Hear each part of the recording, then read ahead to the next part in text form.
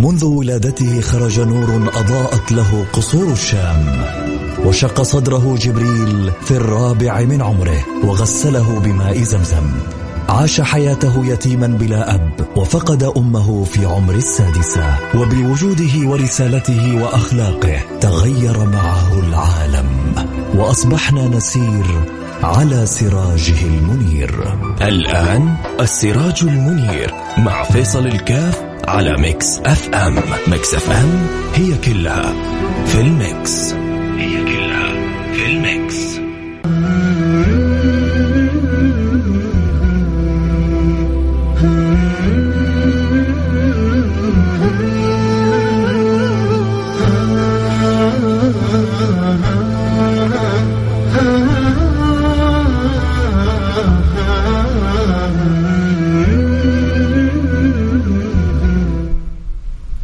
بسم الله الرحمن الرحيم، الحمد لله والصلاة والسلام على رسول الله وعلى آله وصحبه ومن والاه. حياكم الله أحبتي في برنامج السراج المنير، برنامج الذي نتذاكر وإياكم فيه أخبار البشير النذير، حبيبنا وسيدنا النبي المصطفى سيدنا محمد صلى الله عليه وعلى آله وصحبه وسلم. وأسأل مولى سبحانه وتعالى أن يكرمنا وإياكم كما أكرمنا بذكره في الدنيا، أن يكرمنا وإياكم بصحبته في الآخرة، اللهم آمين يا رب العالمين. وهل مرجو في وجودنا في هذه الدنيا إلا أن نخرج بالسلامة والرضا والعافية من هذه الدنيا، وأن يكون لنا مكتوبا عند رب العالمين أننا من المرضيين، وأننا ممن يكرم بصحبة سيد المرسلين، وممن يكرم بالنظر إلى وجه المولى الكريم. وهل مقصود الإنسان إلا ذاك؟ وهل مقصودنا يا أحبتي إلا أن نكون من المقبولين ومن المرضيين وممن تحسن خاتمتهم؟ فما مقصودهم جنات عدن ولا الحور الحسانة ولا الخيامة سوى نظر الجليل وذا مناهم، وهذا مقصد القوم الكرامة الذين علت بهم المقاصد وعلت بهم النوايا وعلت بهم المطالب، أدركوا أنه لا مقصود ولا موجود ولا مرضية ولا مبتغى ولا شيء إلا ما كان متصلا بالله سبحانه وتعالى. لذلك قال النبي المصطفى أصدق كلمة قال شاعر: ألا كل شيء ما خلا الله باطله، ألا كل شيء ما خلا الله باطله. قال النبي صلى الله عليه وسلم، هذه كلمة لبيد من قصيدة لبيد، قال أصدق كلمة قال شاعر كلمة لبيد: ألا كل شيء ما خلا الله باطله، لأنه كل شيء ما سوى الله سبحانه وتعالى باطل، هو الحق المحض، الحق سبحانه وتعالى، وكل شيء به كان. فأنا وأنت أوجدنا الله سبحانه وتعالى في هذه الدنيا، ونسأل الله أن يخرجنا منها سالمين، والخروج منها سالم لا يكون إلا بسلامة القلب، يوم لا ينفع مال ولا بنون إلا من أتى الله بقلب سليم. لذلك لا تعلو المرتبة إلا لمن أكرم بسلامة القلب. كان النبي صلى الله عليه وعلى آله وسلم يقول لأصحابه: يدخل عليكم الآن رجل من أهل الجنة، فيدخل ذلك الرجل يتعجبون، رجل حادي، رجل ما هو معروف أنه من كبار الصحابة، ولا معروف أنه له قصة بذل، ولا هو معروف أنه له قصة بطولة، ولا قيادة غزوة، ولا قيادة معركة، ولا خروج مثل مصعب بن عمير إلى قرية أو إلى مدينة وتغير كل من فيها. سيدنا مصعب بن عمير خرج إلى يثرب، وكانوا أغلب من كان فيها على غير الإسلام، ودعا إلى الله سبحانه وتعالى. أول سفير في هذه الأمة، أول سفير في دين الله، أول سفير في الإسلام، فذهب إلى يثرب وأخذ يحث الناس على الخير، وكان هناك من يعادي، وكان هناك من يريد أن يؤذي، وكان يريد من أن يحاربه، حتى عندما أقبل عليه أسيد بن حضير ومعه سعد، فلما جاءوا ووجوههم متجهمة يريدون أن يطردوا هذا الذي جاء ليغير للناس دينهم، جاء من مكة إلى المدينة ليغير الناس دينهم، فقال سعد لأسيد: هيا بنا إليه حتى نخرجه من ديارنا حتى لا يفسدها. فلما أقبلوا على مصعب بن عمير قال لهم: هل سمعتم مني؟ فإن كان ما أقوله حقا نور الله قلوبكم، وإن لم يكن ما أقوله حقا ذهبت ومضيت من حيث أتيت. أسيد وسعد قالوا: عندنا عقول، عندنا إدراكات، عندنا أفهام، لما لا نسمع له؟ وما أن سمعوا لما تلاه عليهم سيدنا مصعب. وما علمهم إياه رسول الله إلا وشعشع النور في قلب أسيد وفي قلب سعد، حتى صاروا هم دعاء بعد ذلك لأقوامهم ولأهلهم، فأسلمت المدينة وأسلم من فيها. فكانت منقبة عظيمة لسيدنا مصعب. سيدنا مصعب الذي كان من شدة الترف الذي كان فيه هو عندما كان بين يدي أهله، أنه إذا مر من طريق يعرف من شدة الطيب، كان مدلل، كان على قولتهم مدلع. ولكن لما دخل النور في قلبه تغيرت أفكاره وتغيرت اهتماماته وتغيرت همته، حتى لما قتل سيدنا مصعب في غزوة أحد بكى النبي صلى الله عليه وعلى آله وسلم. ما الذي أبكى رسول الله؟ تعرفوا ما الذي أبكى رسول الله؟ الذي أبكى رسول الله أنهم لما غطوه بغطاء، إذا غطوا رأسه كشفت قدمه، وإذا غطوا قدمه كشف رأسه. فهذا الذي كان في تلك الحياة المترفة أقبل الله وهو في غاية الإفلاس، وهو في غاية الزهد، وهو في غاية التجرد لله سبحانه وتعالى. فعدد من الصحابة كانت لهم مناقب رضوان ربي عليهم، وكان لهم أخبار، وكان لهم سير، وكتب السير وكتب القصص وكتب التاريخ مليئة بهم. لكن هذا الرجل ما يعرف له سابقة في الإسلام كبيرة أو شيء من ذلك، لكن توفيق من الله. النبي قال، النبي يضمن له بالجنة، قال يدخل عليكم رجل من أهل الجنة، دخل هذا الرجل هنيئا له. ثاني يوم قال النبي صلى الله عليه وعلى آله وصحبه وسلم، قال يدخل عليكم رجل من أهل الجنة.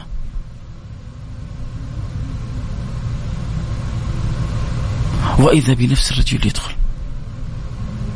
ثالث يوم يقول يدخل النبي عليكم رجل من أهل الجنة، وإذا بنفس الرجل يدخل. أمر عجيب، أمر غريب. سيدنا عبد الله بن عمرو يعني عنده تشوق، يبغى يعرف إيش القصة، إيش الحكاية. فذهب للرجل قال إن والدي أخرجني، فهل أذنت لي أن يعني أستريح عندك أيام؟ مين ما يفرح بسيدنا عبد الله؟ قال على الرحب والسعة، أهلا وسهلا بك. واستضاف عنده 3 أيام. بعد ما خلصت 3 أيام قالوا إن والدي لم يخرجني، ولكني تعجبت لقول رسول الله صلى الله عليه وسلم يدخل عليكم رجل من أهل الجنة، فأحببت أن أعرف ما الذي ميزك الله به عنا حتى نعمل به. وهذا الفرق ما بيننا وما بين أصحاب النبي.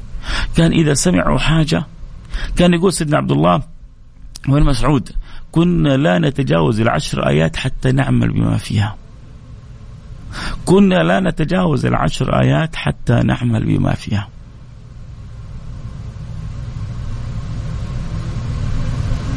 كل واحد فينا الآن يقرأ القرآن كامل ربما لا يعمل بآية، أو لا تحرك آية، أو لا تغير آية. نختم الختمة وراء الختمة وراء الختمة. طيب ما الذي تغير فينا؟ حال فيصل كاف قبل ما يقرأ الختمة هو نفس حال فيصل كاف بعد ما قرأ الختمة. ما يصلح، ما ينبغي. لكن الله يا رب يا رب يا رب، وأنا في هذه الساعة في هذه الجمعة المباركة أسأل الله لي ولك ولك أن الله ينور قلوبنا بالقرآن. اللهم اجعل القرآن ربيع قلبي وشفاء صدري وجلاء همي وذهاب حزني.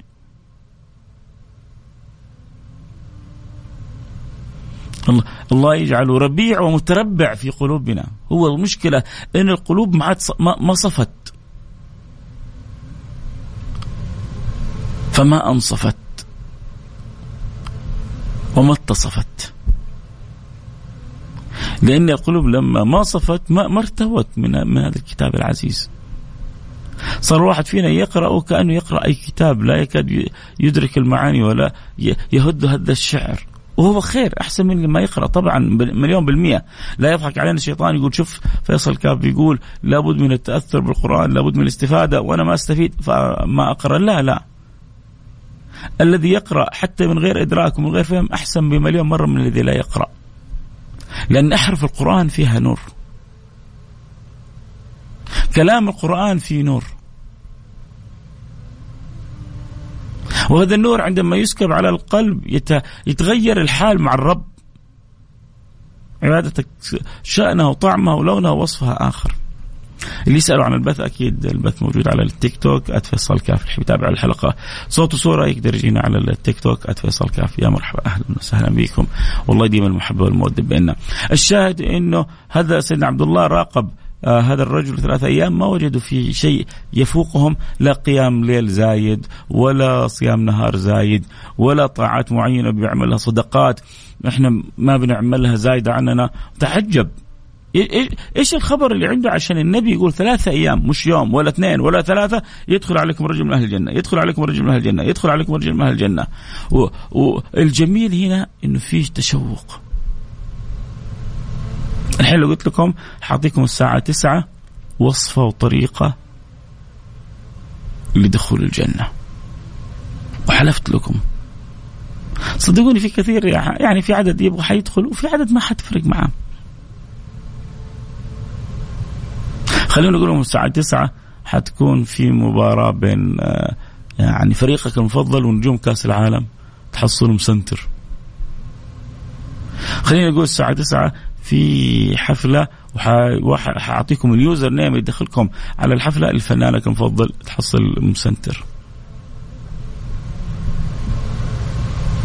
الساعة 9 حجمع لكم خلاصة أحاديث من كلام النبي صلى الله عليه وسلم التي تفتح لنا باب طريق دخول الجنة. بل البعض يقول لك يا أخي ترى يعني كلام مكرر وعارفينه، ولو تيجي تسأله هو تقول له اسرد لي 2 3 4 5 من كلام النبي، يقف عاجز أمامه. في الأخير هي توافيق من الله سبحانه وتعالى، ولا فيصل بشطارته ولا فلان بذكاء، ولكن إنك لا تهدي من أحببت ولكن الله يهدي من يشاء. الله إذا أحب العبد علق قلبه به، وإذا ما أحب العبد انطبق فيه قول الله كره الله انبعاثهم، كره الله في القرآن، كره الله انبعاثهم فثبطهم وقيل اقعدوا مع القاعدين. الله لما ما يحب عبد يصرفه، يفتح على شيء فيه له خير، فيه له النورانية في لا لا لا لا تحصله ما هو محبوب عند قلبه. حاجة ممكن يسمعها تقربه من الله من رسوله، تحصله عنده نفرة من هذا الأمر. الذي عنده يشعر بنفرة إذا قرأ القرآن، الذي يشعر بنفرة إذا سمع ما يذكره بالرحيم الرحمن، فليراجع قلبه. ما القصة في هذا القلب؟ لأن المعول عند الوقوف بين يدي الله لا على الجسد ولا على المال ولا على الرصيد ولا على اللون ولا على الوسامة ولا على الضحكة ولا على الفلاورز ولا على المتابعين ولا على القوة، لا، كله معول على شيء واحد، على سلامة القلب، على سلامة القلب. اللي معي في البث المباشر كيف الصوت؟ عشان إن شاء الله ما أمس كان يقطع معكم، إن شاء الله الصوت اليوم طيب. أتمنى يكون الصوت طيب يا رب، إن شاء الله تكون حلت المشكلة. الله أعلم، ربما المشكلة من البث أو المشكلة من جوالي. عموما الله يبعد عننا المشاكل أيا كانت، الله يبعد عننا المشاكل ويربطنا ويعلق قلوبنا بالأماثل. الله يبعد عننا المشاكل ويعلق قلوبنا بالأماثل، وخيرهم وسيدهم وإمامهم حبيبنا محمد. لا، لازم تكون عندنا قلوب معلقة بالله برسوله. 3 من كنا فيه وجد بهن حلاوة الإيمان. لن يدرك الإنسان حلاوة الإيمان. طيب ليش لازم أدرك حلاوة الإيمان؟ لأنه لما تدرك حلاوة الإيمان تكون عبادتك مختلفة، وتكون حياتك مختلفة، ويكون إقبالك على الله مختلف، لأنك تقبل على الله بحب، تقبل على الله بصدق، تقبل على الله بذوق، تقبل على الله بهمة. الإنسان لما يستمتع، الإنسان لما يتلذذ، الإنسان لما يستأنس، يكون إقبالته غير إقبالة المغصوب والمجبر. ليش؟ طب يقول لك ليه مجبر؟ مجبر عشان خايف من جهنم مثلا، مجبر عارف أنه لو ما طاع الله حيكون مصير النار، أولئك مأواهم جهنم وساءت مصير، أولئك مأواهم جهنم ولا يجدون عنها محيصا. فيقول لك يا عمي لا لا لا, لا نخلينا في الدنيا سالم، لكنه هذا ما أقبل بحب، ما أقبل بذوق، ما أقبل وهو مدرك إن الإقبال على الله طعمها ولونها وشأنها وحقيقتها أمر آخر. والله لما قال سيدنا الحسن البصري مساكين أهل الدنيا صدق فيها. قال مساكين أهل الدنيا خرجوا منها وما ذاقوا أطيب ما فيها. قيل وما أطيب ما فيها؟ قال معرفة الله، أطيب ما في الوجود وأسعد ما في الوجود وألذ ما في الوجود أن يفتح الله لك باب معرفته فتذوق حلاوة الإقبال والقرب منه. زليخة يعني تذكر بعض كتب التفاسير أنها هي التي عرضت نفسها على سيدنا يوسف بالحرام، كانت امرأة العزيز. سيدنا يوسف كان جماله آسر للقلب، آسر للعقل، آسر للفؤاد، فعرضت نفسه. هذا يعني في سورة يوسف غلقت الأبواب، قالت له هيت لك يلا الأبواب كلها مغلقة وأنا امرأة العزيز، وتجردت عن ثيابها وأبرزت مفاتنها.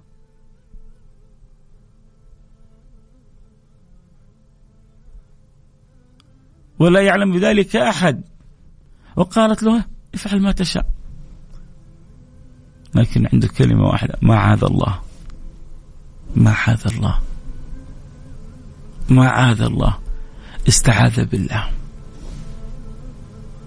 وهرب سيدنا يوسف وخرج سيدنا يوسف. دارت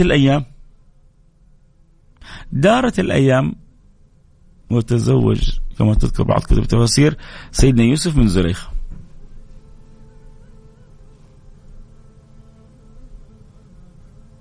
فكانت تنشغل عن سيدنا يوسف بعض الأوقات.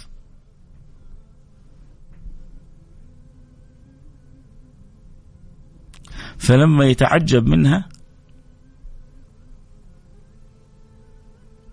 كانت تقول له: وجدت الله خيرا من يوسف، وجدت الله خيرا من يوسف. سيدنا يوسف عرفها ربها.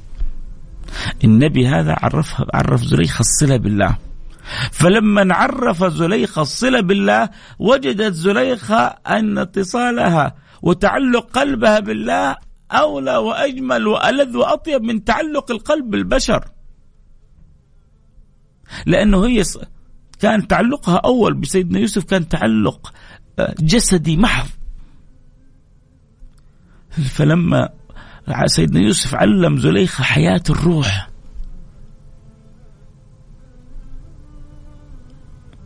قالت: وجدت الله خيرا من يوسف.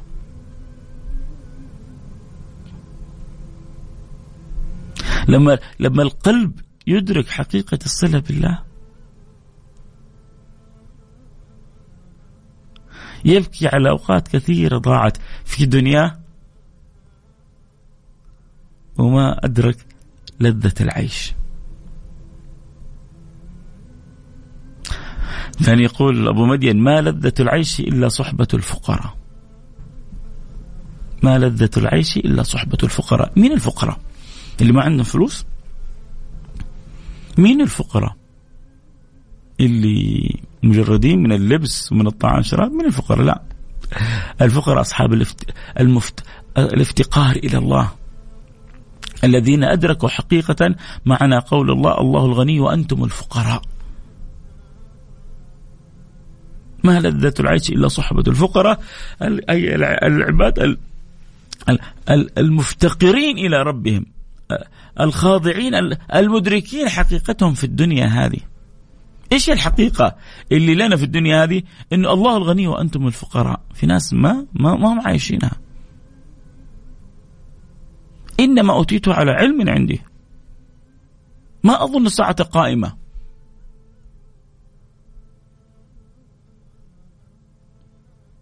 أنا ربكم الأعلى. في ناس عايشة الفكر هذا. أحيانا حتى مع زوجته مع أولاده أنا ربكم الأعلى، مع أهل بيته مع موظفينه ومع شركته أنا ربكم الأعلى. مسكين ما أدرك لذة العيش. ما لذة العيش إلا صحبة الفقراء، هم السادات والسلاطين والأمراء. يا سلام، لأنهم ملوك لقلوبهم. فرق بين من يكون أسير عند نفسه وبين من يكون ملك لنفسه. الذي يكون ملك لنفسه يدرك لذة الحياة، والذي يكون أسير شهوته وأسير نفسه لا يدرك الحياة. الشاهد أن سيدنا عبد الله كان يشوف هذا الرجل وكيف الحرص اللي كان عند الصحابة على التلمس، ما الذي يجعلنا في الجنة ومن أهل الجنة، وإيش اللي عند الصحابي هذا مميز حتى النبي يوم واثنين وثلاثة ومين اللي يعطي الشهادة هذه؟ حبيبنا المصطفى كل يوم يقول يدخل عليكم رجل من أهل الجنة ويدخل نفس الرجل. أول حاجة إيش الجهاز الكاشف اللي عند النبي؟ إيش الجهاز الجوال والميرورز اللي مخلي النبي يعرف من اللي حيدخل بعد شوية؟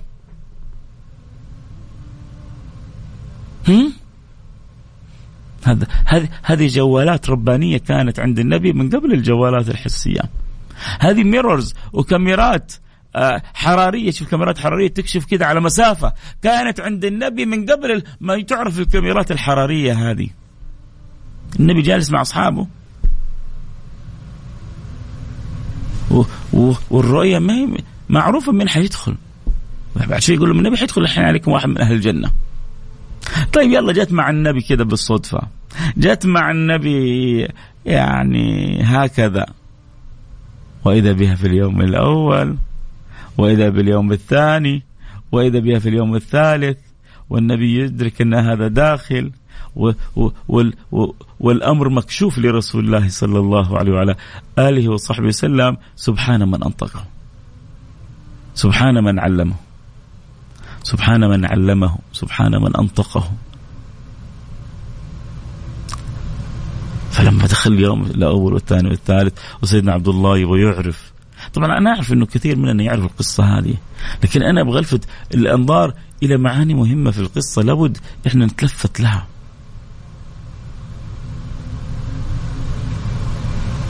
المعنى الأول سلامة القلب، المعنى الثاني الحرص لما أنا أسمع إلى حاجة تدلني على ربي كيف أكون متشوق لها، كتشوق الشحات للطعام، وكتشوق المعدم للمال، وكتشوق العطش الذي كان يهلك للماء. واحد بيموت في صحراء وجابوا له مويه، قد ايش فرحته وتشوقه لها. لازم لما نسمع عن فائدة، عن حاجة تقربنا من ربنا، لازم القلوب يكون عندها التشوق هذا، وربنا ناظر لقلوبنا. قل هل يستوي الذين يعلمون والذين لا يعلمون؟ يستوي العاشق وغير العاشق، يستوي المحب وغير المحب.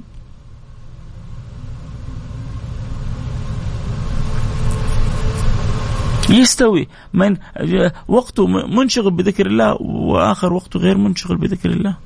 يستوي واحد يحب الصلاة والسلام على رسول الله دائما أبدا، واحد يقول لك يا أخي الأسبوع الماضي صلينا على النبي. نعم يا أخويا.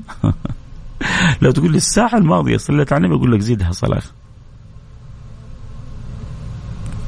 سيدنا رسول الله هو اللي علمنا كذا.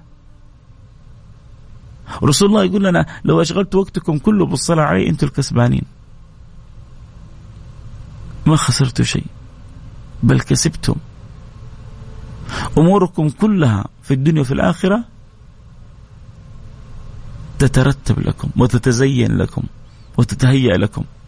يا رجل الله وملائكته يصلون على النبي على الدوام. إن الله وملائكته يصلون على النبي، فعل مضارع مستمر. يا أيها الذين آمنوا صلوا عليه وسلموا تسليما. من صلى عليه صلاة صلى الله عليه ب10، ومن صلى عليه 10 صلى الله عليه به 100، ومن صلى عليه 100 صلى الله عليه ب1000، ومن صلى 1000 يا الله قد كم من الخير وكم من النور. متى آخر مرة صليت فيها على النبي 1000 مرة؟ الصلاة صلة، الصلاة صلة. أولاكم بي يوم القيامة أكثركم صلاة علي، أولاكم بي يوم القيامة أكثركم صلاة علي. يا رسول الله كم أجعل لكم من صلاتي؟ قال له ما شئت. قال إذا نجعل لك ربع، قال إن شئت وزدت فخير. أجعل لك النصف، قال إن شئت وزدت فخير. قال إذا نجعل صلاتي كلها، قال إذا تكفى همك ويغفر ذنبك. إذا تكفى همك ويغفر ذنبك. لن تعرف الهموم في الدنيا، قلب مولع منشغل بالصلاة. هذا الحديث صحيح، حديث صريح صحيح مليح فصيح.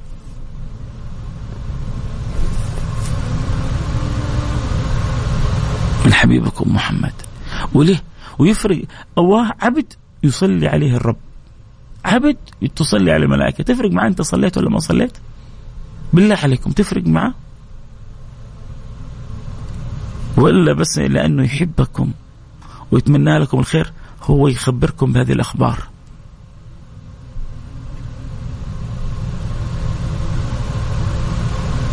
ابن القيم في كتابه جلاء الأفهام في فضل الصلاة والسلام على خير الأنام، له كتاب جميل في الصلاة والسلام على رسول الله، يذكر حديث أنه رجل، حديث عن النبي صلى الله عليه وسلم، أنه رجل كان يمشي فوق الصراط، فما عنده أعمال ما عنده طاعات، كاد أن يهلك، وإذا به وهو يكاد أن يسقط من على الصراط، وإذا بالصلاة على النبي تأتي وتأخذ به حتى تعبر به الصراط، فتكون سبب نجاته ومروره على الصراط صلاته على رسول الله صلى الله عليه وعلى آله وصحبه وسلم. هكذا ذكرها ابن القيم.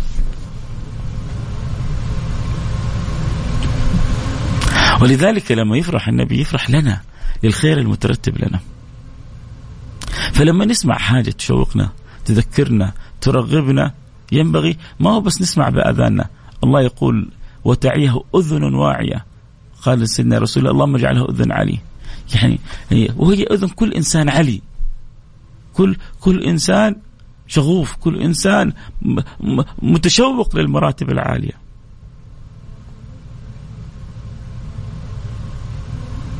قولوا آمين.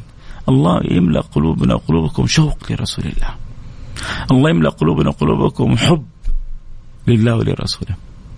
أكيد ليس عن البث حياك الله اللي يحب يتابع البث صوت وصورة، الحلقة صوت وصورة، يشرفنا على التيك توك @فيصل كاف FAISALKAF1. تقدر تتابع الحلقة صوت وصورة. الأهم عندنا قول يا رب الله يجعل قلبي وقلبكم قلوب سليمة. المهم سيدنا عبد الله بن عمر قال جلس عند الرجل قال له أنا ما رأيت عليك أمر زاد، والنبي يقول يدخل علينا رجل من الجنة يوم 2 3، فما الأمر ما الذي جعل رسول الله يقول عنك ذلك؟ فتعجب الرجل ثم التفت إلى أمر قال لعله ذاك إني لا أنام في يومي وليلتي إلا وقد سامحت كل من أخطأ علي وكل من تجاوز وكل من أساء إلي. ما أنام أنا ما أضع رأسي على المخدة إلا وقد سامحت كل خلق الله. قال فبتلك هي هذه اللي كانت فائتتنا، سلامة القلب. يوم لا ينفع، الله يقول في القرآن الكريم يوم لا ينفع مال ولا بنون إلا من أتى الله بقلب سليم، إلا من أتى الله بقلب سليم. يوم لا ينفع مال ولا بنون. فالله يجعل قلوبنا سليمة منورة مكرمة. طبعا كنا بنتذاكر في الأيام الماضية بدينا بقصة الهجرة، ثم الأسبوع الماضي تكلمنا عن عاشوراء وعن أخبار عاشوراء. واليوم لو كنا حنتكلم عن ملمح كده سريع على الهجرة، وإن شاء الله ما نبغى نطيل عليكم كثير، ألا وهو فكرة الهجرة نفسها.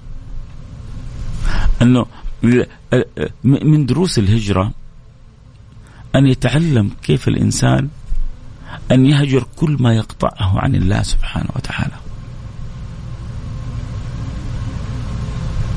في حديث الأعمال بالنيات، وهذا الحديث مربوط بالهجرة،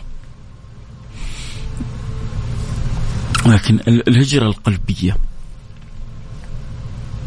الهجرة المعنوية، الهجرة الحقيقية.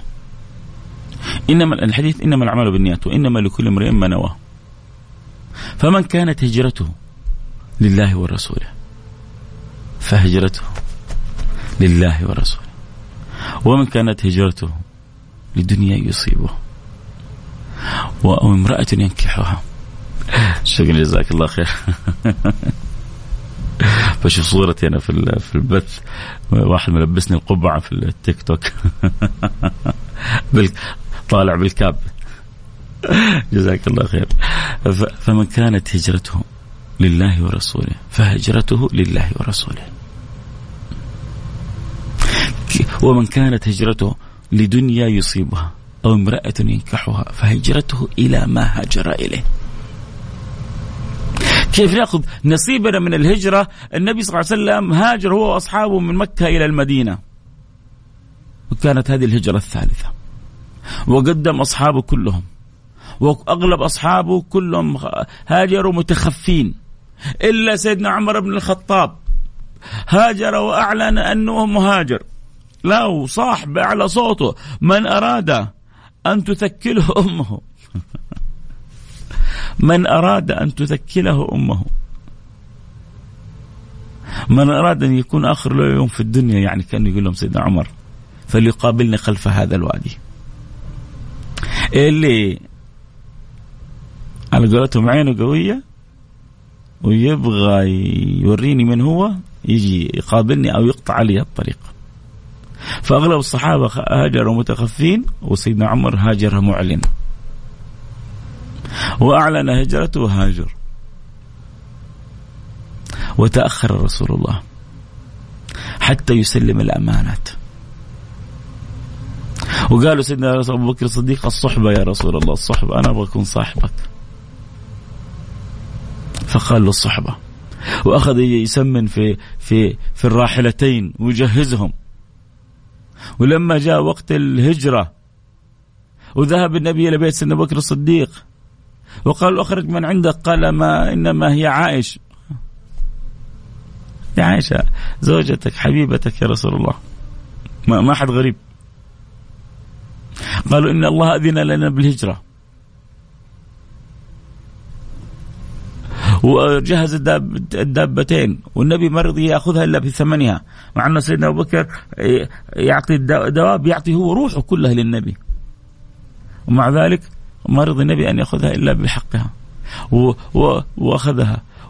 واجتمع كفار قريش لما سمعوا بأخبار الهجرة، قالوا: رأس المشاكل كلها محمد، إحنا لازم خلاص هذا محمد مهما على شأنه في قبيلته، مهما كانت منزلته بين أهله، مهما كانت مكانه، لازم نتخلص منه. طيب لو إحنا تخلصنا منه بني هاشم حيقوموا علينا وحتصير مشاكل كبيرة، إذا ما في إلا حل واحد. إيش الحل هذا؟ إنه نأخذ من كل قبيلة شاب يكون شديد العداء للنبي، شديد العداء لمحمد، وبعد ذلك ننتظر محمد، فإذا خرج محمد من بيته كل الشباب رموا محمد بقوس واحد، فيتفرق دمه في القبائل، فلا تستطيع أن تعمل بني هاشم شيء. تقاتل مين ولا مين؟ تقاتل بني هذيل ولا بني غطفان ولا بني عبد مناف ولا مين ولا مين تقاتلهم؟ يتفرق دمه كلهم في القبائل. أصلا إبليس كان معاهم على صورة شيخ، فلما سمع يعني شيخ غريب كأنه أتى من مكان آخر، فما سمع بالحيلة بالفكرة هذه إلا وقال: هي تلك، يعني ما تروح لأي فكرة أخرى. هذه الفكرة الجهنمية، هذه الفكرة اللي تنصركم على محمد، وما يستطيع محمد ولا قوم يسوي شيء. واجتمعت القبائل حول بيت النبي، والنبي كان وسط البيت، وسيدنا علي وسط البيت، وخلى سيدنا علي ينام مكانه. وإذا بالنعاس يصيب أولئك الشباب، وإذا بالنبي يخرج من البيت من بيته أمامهم، وإذا بيأخذ التراب ويجعله على رؤوسهم، ثم بعد ذلك يخرج ويهاجر، وتبدأ قصة الهجرة إلى المدينة ولها أخبارها. لكن أنا أبغى أقف بس اليوم فقط عند معنى الهجرة، وأنه يحتاج الإنسان أن يهاجر كذلك، أن يأخذ نصيبه من الهجرة. النبي صلى الله عليه وسلم وأصحابه خرجوا بمالهم وبعتادهم، لكن الحقيقة هم خرجوا بإيش؟ أبغى كذا تأمل. هم الحقيقة خرجوا، تعرف هم خرجوا بإيش؟ خرجوا بدينهم. هم خرجوا بدينهم. احنا الحمد لله احنا في بلد الأمن والأمان، بلد العز والإسلام. طيب إيش يعني تبغانا؟ كيف تبغانا نهاجر؟ أنا أبغاك تجعل في القلب هجرات كذا، تجلس مع نفسك وتشوف إيش الأشياء اللي ما ترضي ربنا. كل واحد فينا فيه له أشياء فيه لها تقصير، لا أحد يدعي الملائكية، بس أنا وأنا بسمع سيرة النبي وهجرات رسول الله وكيف هاجروا بدينهم.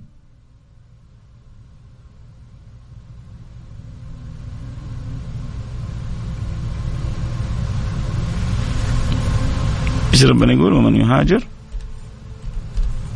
في سبيل الله يجد في الأرض مراغما وسعة. ومن يهاجر في سبيل الله يجد في الأرض مراغما كثيرا وسعة. اللي يصدق ويريد أن يهاجر، ومن يخرج من بيته مهاجر إلى الله ورسوله ثم يدرك الموت فقد وقع أجره على الله وكان الله غفورا رحيما. أهاجر في أنا الآن في البلاد التي تأوي إليها القلوب. لا أنت ما فهمتني. أنا أبغى قلبك يهاجر ويهجر أي شيء يقطع عن رب العالمين. لا تقول إنك أنت الكامل المكمل، أنت ما أنت ملك. هؤلاء الملائكة هؤلاء الذين لا يذنبون ولا يعصون. أما أنا وإنت واقعين في الخطأ، في المعصية، في الخطيئة، هذا حالنا بشر. من الذي ما ساء قط؟ من له الحسنى فقط؟ محمد الهادي الذي عليه جبريل هبط، هذا الذي ما ساء قط، وهذا الذي له الحسنى فقط. أما أنا وإنت واقعين في الأخطاء، واقعين في الذنوب، واقعين في المعاصي، واقعين في أشياء كثيرة. نبغى نأخذ نصيبنا من قصة الهجرة، إنه كما هاجر الصحابة وتركوا بيوتهم. تعرفوا إنه لما هاجروا وتركوا كل ما عندهم، لما رجع النبي الفتح مكة ما وجد حتى بيت له، حتى بيوته بيعت. خرجوا يكاد بما يحفظ لهم دينهم، تركوا كل شيء لله. صهيب الرومي لما أراد أن يخرج إلى المدينة إلى عند النبي صلى الله عليه وسلم، قالوا له أتيتنا فقير صعلوك، وصار تاجر في مكة. ولما أسلم أراد أن يخرج بماله، قالوا له ما تخرج، زي ما جيتنا صعلوك ترجع صعلوك. صعلوك في عيونكم يا صعالكة. أنا كنت صعلوك لما كنت كافر، ولما صرت مسلم دخلت في دائرة الملوك. تحولت من صعلوك إلى أحد الملوك لما أسلمت لملك الملوك. لكن في نظركم ربما أكون أنا ما زلت صعلوك. في ناس ضعيفة النظر، في ناس عديمة النظر، ما تفهم، ما تدرك، ما تميز، ما تفرق، محرومة. ما احنا بنقول في ناس محرومة في ناس مرحومة، والإنسان ما بين أن يكون محروم ومرحوم، ما بين ذا وذاك، مساكين.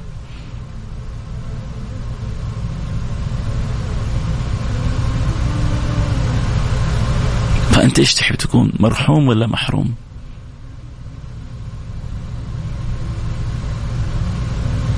خذ نصيبك من الهجرة، خذ نصيبك من المعاني، خذ نصيبك من أن تخرج، تفتش في قلبك فتخرج فيه كل ما يقطعك عن ربك. سيدنا صهيب أتى فقير صعلوك في نظرهم، صار غني تاجر في مكة، أراد أن يهاجر، أخذ ماله، صف ماله، باع ما عنده، راح يخرج لمكة، قالوا له ما تخرج، أتيتنا صعلوك، تخرج صعلوك. لكنه أول ما وصل عند النبي رضي، سيب ماله كله، ترك ماله كله لأجل الله ولأجل رسوله. أنت ما نبغاك تترك مالك، ما نبغاك تترك بيتك، ما نبغاك بس نبغاك في قلبك تترك بعض الأشياء اللي تقطعك عن ربك. بس شوف إيش اللي في قلبك يقطعك عن مولاك، إيش اللي يحول بينك وبين مولاك. عندك 10 أخطاء، على الأقل تنازل عن خطأ واحد. عندك 10 مصايب، تنازل عن ذنب واحد. يا أخي أري الله منك خير، أري الله أنك أنت تريد أن تقبل، يقول يا رب أنا تنازلت، إن شاء الله أفرحك يا رب أن أترك هذا الخطأ، وأنت ساعدني في باقي الأخطاء شيلها عني.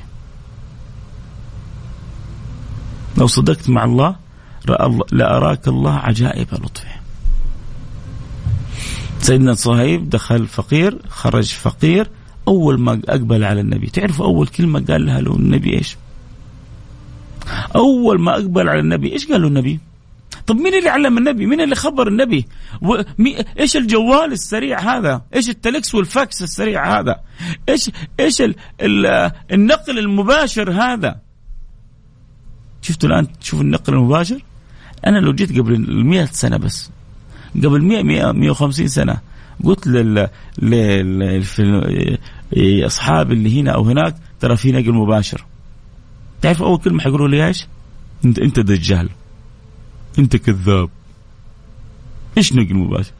لو قلت لهم الآن أوريكم الكعبة المشرفة واللي حاصل فيها الآن وأنتم تشوفونها مباشرة، الآن أوريكم اللي حاصل في أمريكا وفي كندا الآن.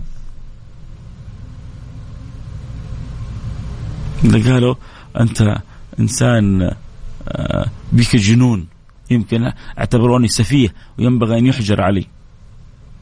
النبي من ذلك اليوم كان عنده بث مباشر،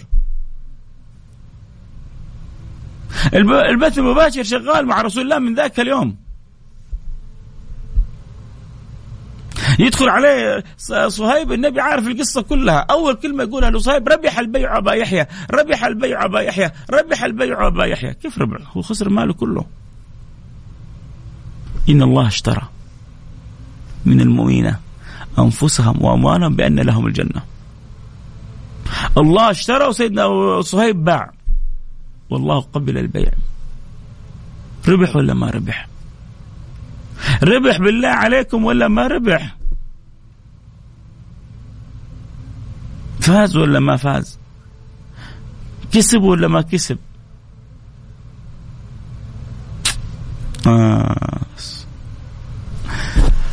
الله يملأ قلوبنا نور وتعلق وتخلق. فكل واحد فينا يا جماعة يحتاج أن يدرك نصيبه من الهجرة. أنا في هجرة لله ورسوله، في هجرة لدنيا يصيبها أو امرأة ينكحها. خلاصة الدنيا هذه، الناس متعلقين بالدنيا للدنيا، ومن أهم ما فيها العلاقة الغرائزية والشهوانية. وغالبا الغرائزية والشهوانية غالبا تكون مربوطة ما بين الرجل والمرأة. فلذلك النبي لما ذكرها استثناء.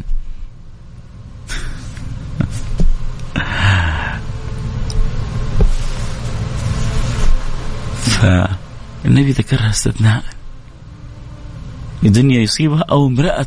طب المرأة اللي ينكحها هذه ما هي من الدنيا اللي يصيبها إلا من الدنيا اللي يصيبها، بس لأنه هذا أكثر ما يشغل عقول الرجال جعلها كذا النبي كذا مذكورة كذا مميزة. بعضهم يترك كثير من أمور الخير، كثير من أمور دينه، كثير من أمور عشان شهوته، عشان غريزته، يضيع صلواته، يرتكب الحرام، يبغى يرضي فلانة، يتجرأ، يسرق، يخون، يعمل. عشان إيه؟ عشان يكسب له رضاها. اكسب رضاها تكسب الدنيا وما فيها.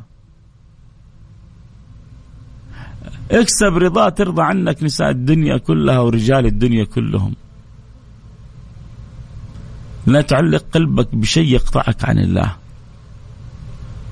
وعلق قلبك بما يجعل الدنيا كلها تكون تأتي من حولك. أنا بس لو كذا بس أعطيتكم مساحة تفكروا في فكرة الهجرة، وإني أحتاج من جد إني أنا يعني السنة هذه سنة خير وبركة، ولا بد أهجر خصلة ذميمة فيها واكتسب خصلة جميلة.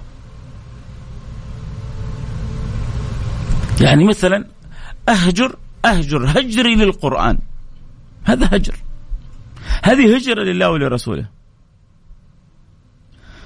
واحد مرسل رسالة يقول اللهم اجعلنا من الذين هاجرت قلوبهم لطاعة الله ورسوله. يا رب أنا أبغاك الآن تهجر معايا هجرك للقرآن.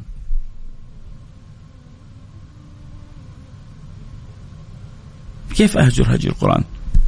يعني أترك الخصلة الذميمة هذه لأجل الله. إيش الخصلة الذميمة هذه؟ تركي لقراءة القرآن، مقاطعتي لكتاب الله. الناس في ناس مش عارفة يا جماعة، كل شوية لازم نقرأ قرآن يا جماعة. يعني يا جماعة والله يا جماعة الروح اللي في داخلك عطشة، وما يرويها شيء مثل القرآن الكريم. ما يروي الروح شيء مثل كلام الله سبحانه وتعالى. هذا بنزين. يعني أنا لازم كل شوية يعبي بنزين يا أخي، لازم كل شوية يا أخي تعبتونا طفشتونا، كل شوية لازم يعبي بنزين. إيوه ما تمشي السيارة يا أخي. أنا عندي مشاوير، عندي أشياء مهمة لازم أتركها وأروح المحطة وأجي شوية وأعبي، لو كمان أخسر فلوس كمان فوقها. إيوه ما تمشي السيارة. تبغى سيارتك تمشي لازم تعبي بنزين. تبغى روحك حية لازم تقرأ القرآن. يعني بحاول بكل الطرق يعني أشوق القلوب للمسألة هذه. يعني بزعل لما الواحد يجي يقول ما عدى علي يوم ما قرأت فيه قرآن. ليه؟ القلب يصدأ يا جماعة، زي ما البنزين بيغلق سيارة القلب بيصدأ. جل الصدى، جل الرين، هذا ذكر الله، ذكر رسوله، قراءة القرآن. جاء الرجل الحسن البصري قال له يا بصري إني أشكو قسوة في قلبي، قال له أذبها بذكر الله. أنت حاس قلبك قاسي، ذوب القسوة بالذكر. الروح تعبانة، ريحها بكلام الله سبحانه وتعالى. أنعش فؤادك بالذكر، بالصلاة على النبي، بالقراءة. وصل رحمك، قل له أرحمكم الله والسلام، وبر بأهلك، وأسعد أولادك وزوجتك، وكن طيب في تعاملك مع الناس، وأبشر بعد ذلك بسعادة ورضا وجنة وهنا وفرح وسرور وكرم ما بعد من الله سبحانه وتعالى. الله يرضى عني وعنكم. طبعا شكرا لكل اللي استمعوا عبر الأثير، شكرا لكل اللي استمعوا عبر التطبيق، شكرا لكل اللي تابعوا عبر التيك توك @فيصل كاف، اللي شيروا ونشروا وذكروا وكانوا شركاء في البرنامج. هذا البرنامج حديث الروح، حديث القلب، يخرج من القلب للقلب. لذلك كلنا في شركاء. أنا كنت جدا سعيد للي يشعر أنه هو شريك في البرنامج. حاشا لما أنا جاي أي شيخ يتكلم مع طلبة، حاشا لله، لا، أخ يتكلم مع أخوانه يفيد ويستفيد. أتعلم منكم وإن كان عندي شيء ممكن يضيف لكم أعلمكم إياه. فكذا بنكمل بعضنا البعض. فشكرا لكل اللي شاركوا، وشكرا لكل اللي نشروا، وشكرا لكل اللي أحبوا وذكروا ودعموا. بيض الله وجوهكم. كذا وصلنا للختام. بس أتمنى يعني تكون يعني اليوم ما دخلنا في تفاصيل في السيرة، بس سبحان الله والله الذي لا إله إلا هو. إني أنا يعني في صلاة الجمعة، وتعرف أحيانا يعني سبحان الله تأتي الأفكار، وحتى الواحد هو في الصلاة، مع أنه هو الأدب مع الله أنه في الصلاة أنه الإنسان ينشغل بربه، لكن وأنا في الصلاة جاءتني يعني قلت سبحان الله يحتاج الإنسان أن يتعلم حقيقة الهجرة. والله الذي لا إله إلا وأنا صادق أقولها، إنه جاء الخاطر هذا وأنا في صلاة الجمعة. فإن كان هذا ذنب فأسأل الله أن يغفر لي إياه، لأنه يعني الأدب مع الله أن ينشغل الإنسان العبد بربه. وإن كان خاطر خير جاني في الصلاة فالله يديم علي فضله. فقررت أجي للحلقة وأشجع نفسي وأشجعكم إنه نحدث أنفسنا بأنه نحتاج أن نتحقق بحقائق الهجرة، بأسرار الهجرة، بأنوار الهجرة، بأن نهجر في قلوبنا كل ما يقطعنا عن ربنا، أن نتعلم من الهجرة، نأخذ نصيبنا من الهجرة. إذا كانوا الصحابة هاجروا سابقا وتركوا ديار الكفر لدار الإسلام، فإحنا وإياكم الآن في دار الإسلام. فنبغى تكون هجرتنا ونبحر عبر الإسلام اللي في قلوبنا إلى الإيمان، وعبر الإيمان إلى الإحسان. فنتحقق بحقائق الهجرة اللي نقدر عليها. إحنا الآن ما نحتاج نهاجر، إحنا الآن في بلد الأمن والأمان، في بلد العز والإسلام والإيمان، لكن قلوبنا تحتاج أن تأخذ نصيبها من الهجرة.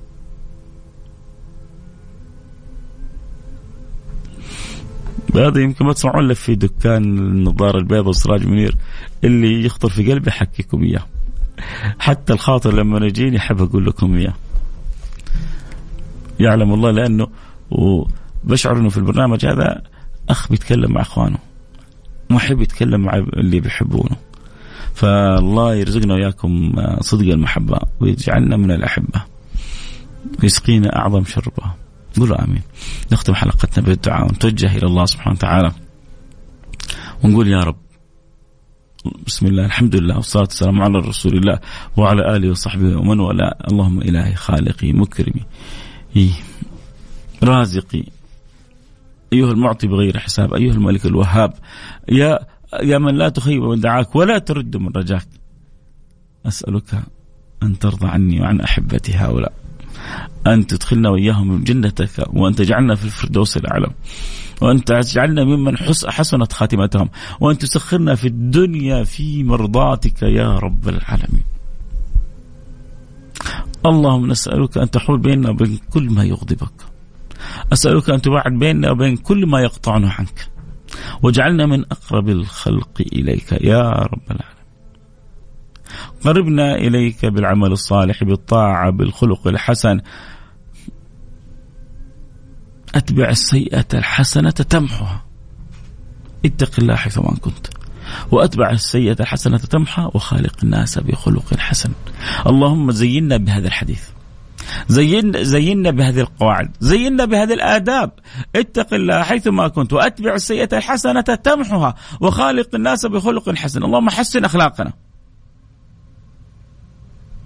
واغفر لنا ذنوبنا وسيئاتنا، وارزقنا حقائق التقوى أينما كنا يا رب العالمين، وارحمنا برحمتك الواسعة إنك أرحم الراحمين. اللهم تب علينا توبة نصوحة، طهرنا بها قلبا وجسما وروحا، وارض عنا واصلح لنا شأننا، واقبلنا على ما فينا، وارحمنا برحمتك الواسعة إنك أرحم الراحمين.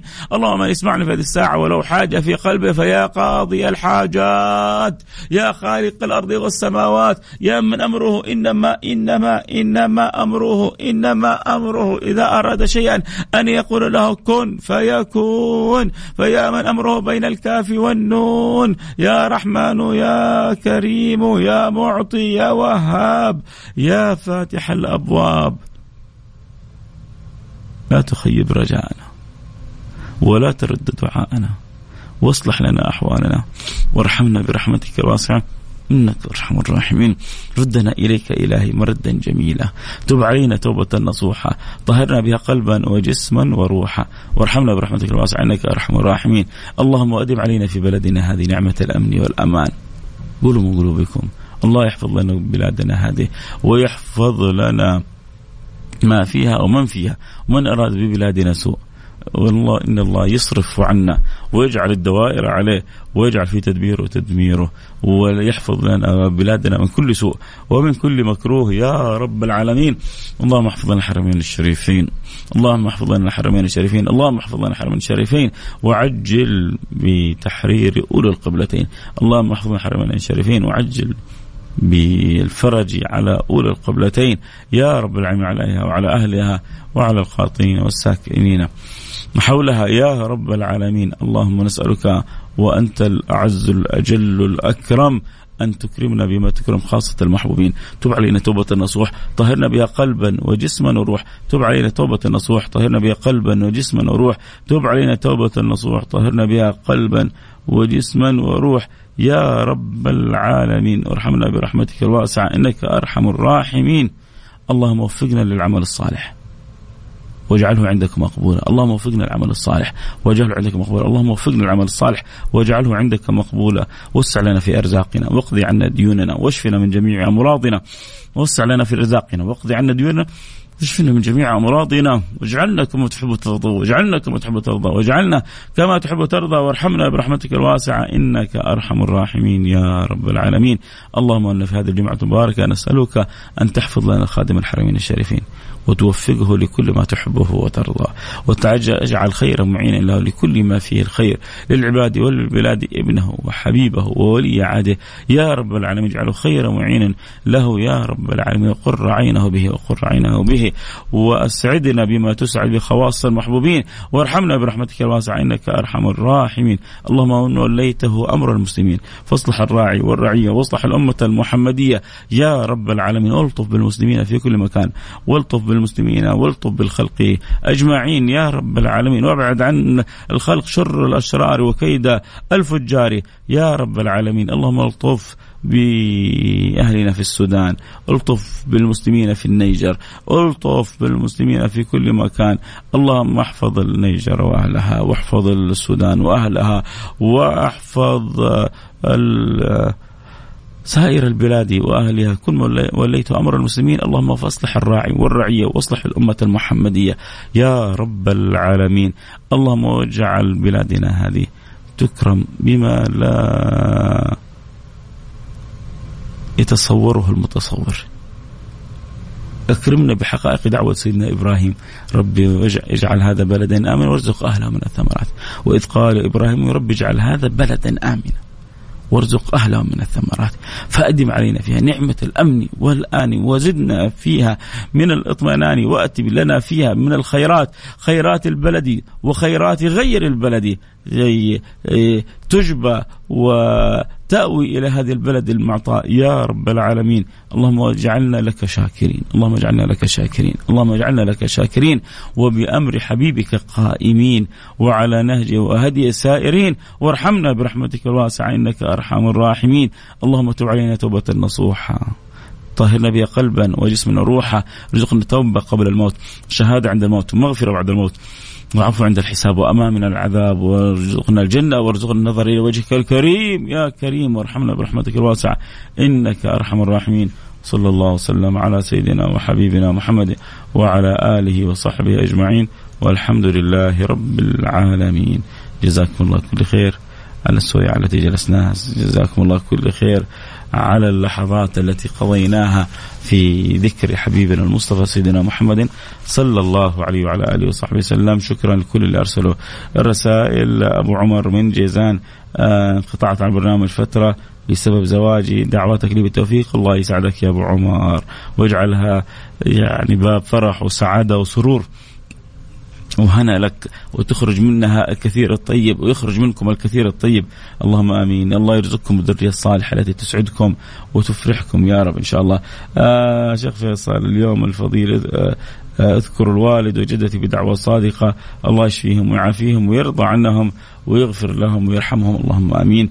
جمعتك مباركة. ادعي لي لازم لأم زميلتي بالشفاء، الله يغفر لها ويرحمها ويعلي درجاتها في الجنة ويجعل لها في الدنيا سعادة وفرح وسرور، في الآخرة رقي واعتلى مراتب عالية في جنات النعيم. اللهم آمين يا رب العالمين. جمعة مباركة وعاشورة مباركة. أخينا الفاضل معاك محبك أبو سنان. شكرا يا أبو سنان، بيض الله وجهك دنيا وآخرة. طيب كذا نوصل إلى ختام الحلقة. شكرا سيدي فيصل، الله يسعدك وينور حياتك. وحشتنا آسر حجازي. والنعم حبيبي آسر، وانتم وحشتني كمان. كيف الرياض؟ كيف عملك في الرياض؟ يا رب الله يسعدكم جميعا بإذن الله سبحانه وتعالى. اليوم ما فتحنا فقرة الرسائل، لكن اللي أرسلوا من أنفسهم بدون ما نطلب منهم يعني قرأنا جبرنا خاطرهم بقراءة رسائلهم. لكم مني أسمع اسمي منك يا شيخ. إيش اسمك؟ طيب حاضر قبل ما أختم الحلقة اكتب لي اسمك الآن.